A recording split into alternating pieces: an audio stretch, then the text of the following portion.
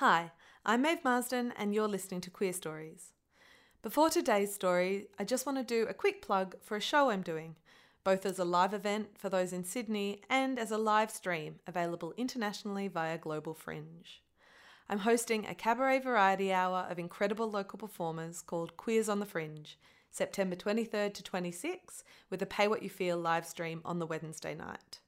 I'd love you all to tune in. I've got an incredible lineup of comedy, music, drag, movement, storytelling and more, with Jamaica Moana, Brendan McLean, Victoria Zerbst, Nina Oyama and Jojo Zaho.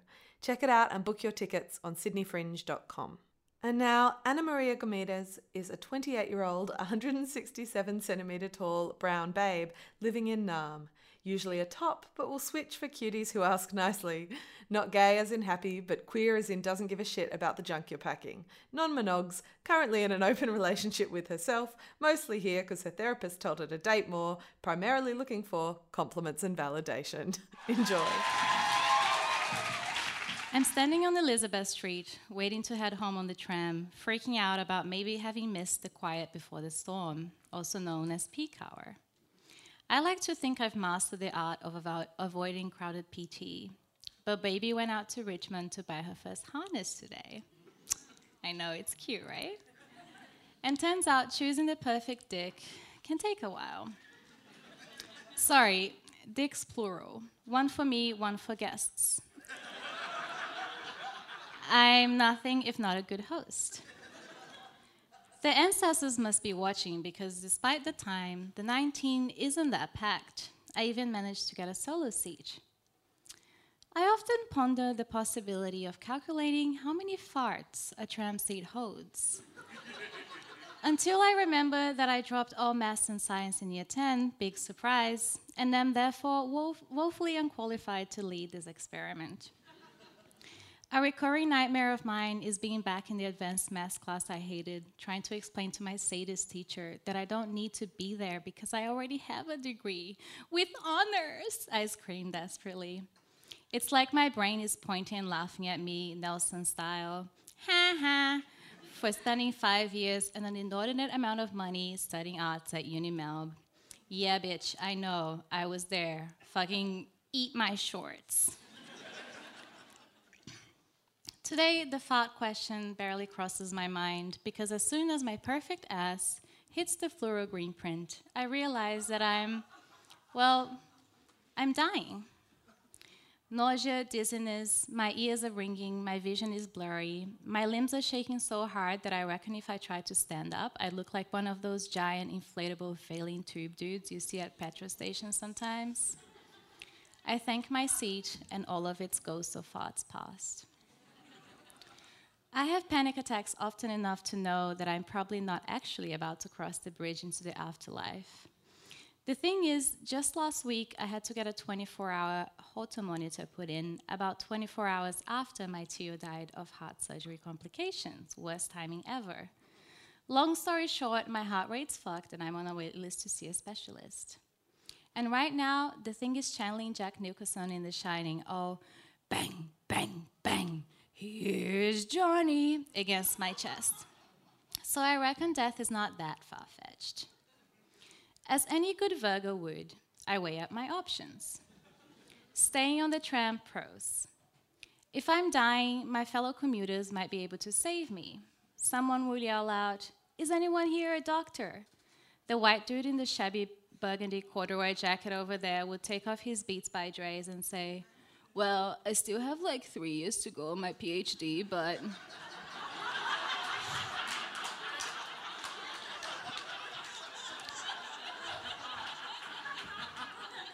Then I'll hear things like, "Call an ambulance, make some room, people, check her airways." The tram driver, played by Bruce Willis, will come out of his compartment, run to the other end of the tram, and start speeding in the opposite direction towards the Royal Melbourne Hospital. And scene. By the way, can you tell I've been rewatching Gilmore Girls with all the tangents, fast talking, and pop culture references? Also, I have ADD, so maybe she was born with it. Maybe it's the most beloved mother-daughter series of all time. Staying on the tram, cons. I don't want to inconvenience or traumatize anyone. The decent thing to do is get off the tram and find a quiet street to die in. But whoever finds me will also be inconvenienced or traumatized. Plus, if this is a panic attack, it's about to escalate. I'm already crying, which is perfectly acceptable in the 19.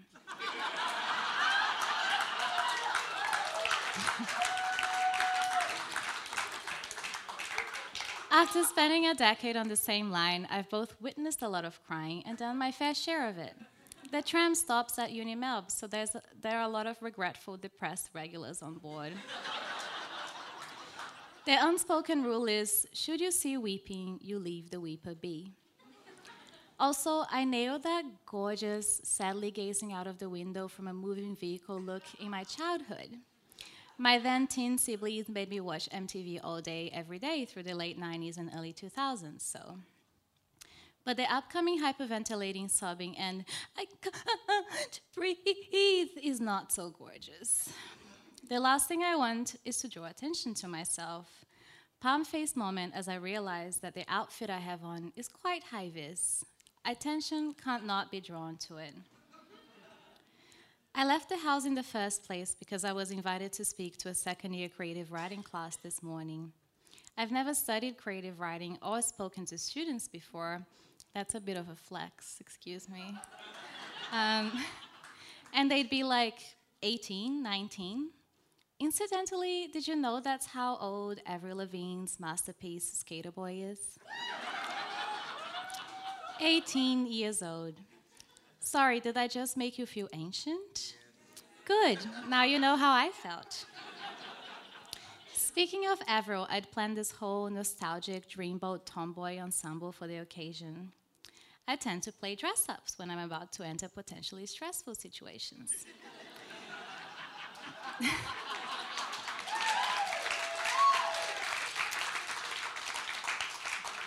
By the way, tonight I was going for the Latinx one in Real Housewives of whatever.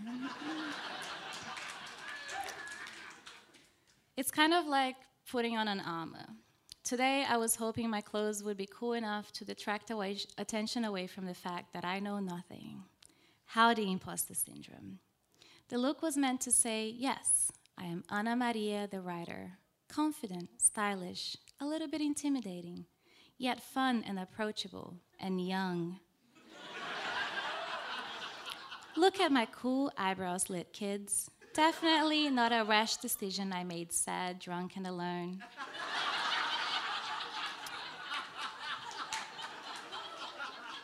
Never mind that I do most of my writing in trackies and a fluffy Kmart robe that's covered in permanent coffee stains and the cigarette burns. Except, well, have you heard the one about dysmorphia and dysphoria walking into a bar? There's no punchline because it's not a joke. It's just a thing that happens when I'm trying to get dressed, you know? You know. My hips pulled a Shakira this morning and refused to lie. So I went, oh, fine, fuck you, tight jeans it is. Binder not working either? Well then, you're getting a crop top and no bra, also those huge damn anti-hoops and that pair of chunky platform boots that turn your 167 centimeters tall into about 185. And we're not gonna go easy on the makeup either, bitch. I'm not even mad because, frankly, I look fabulous. And this is an excellent outfit to die in. But I'm definitely failing at not drawing attention to myself because what completes the look is a very big, very fluffy, very hot pink faux fur coat. Oh yeah, and I'm literally carrying a huge bag of dicks.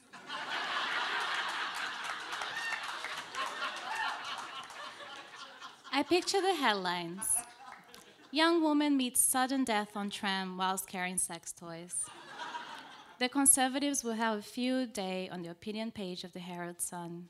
Enraged queers will retort on all socials. The Prime Minister will, well, he'll do nothing, because that's just his brand.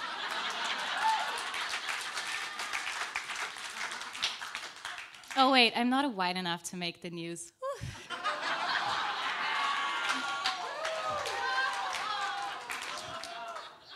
I hop off the tram and drag myself to a side street and proceed to hyperventilate in a curb. It's not a particularly quiet spot, but people follow the rule and let the weeper be. I sent an SOS to the Banana Maria Wellness Center, my support network group chat with my closest friends and members of my chosen fam, the children of the House of Emotions, if you please. I started it because it takes a village to keep someone like me alive, especially if all its inhabitants have their own mental health shit going on. Kat and Pansy both respond. The first bails on her mate to pick me up, while the latter distracts me over text with all the tea on the golden age Hollywood lesbians. Drama! Kat pulls over, opens the passenger's door, puts on her best white girl voice and says, "Get in, loser, we're going shopping." I manage a little giggle. I catch a glimpse of my reflection in the side mirror. Mascara's been dramatically tracking down my face. Fun fact, I once preemptively dressed up as Beyoncé in Why Don't You Love Me for a breakup. You know, that shot with the phone and the martini? Because like Bey and Lizzo, I look pretty crying. Moral of the story, a cute outfit can improve a shitty situation. Anyway, I wonder how many farts this car seat holds.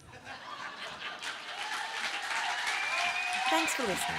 Please subscribe to the podcast, rate and review it, and follow Queer Stories on Facebook for updates.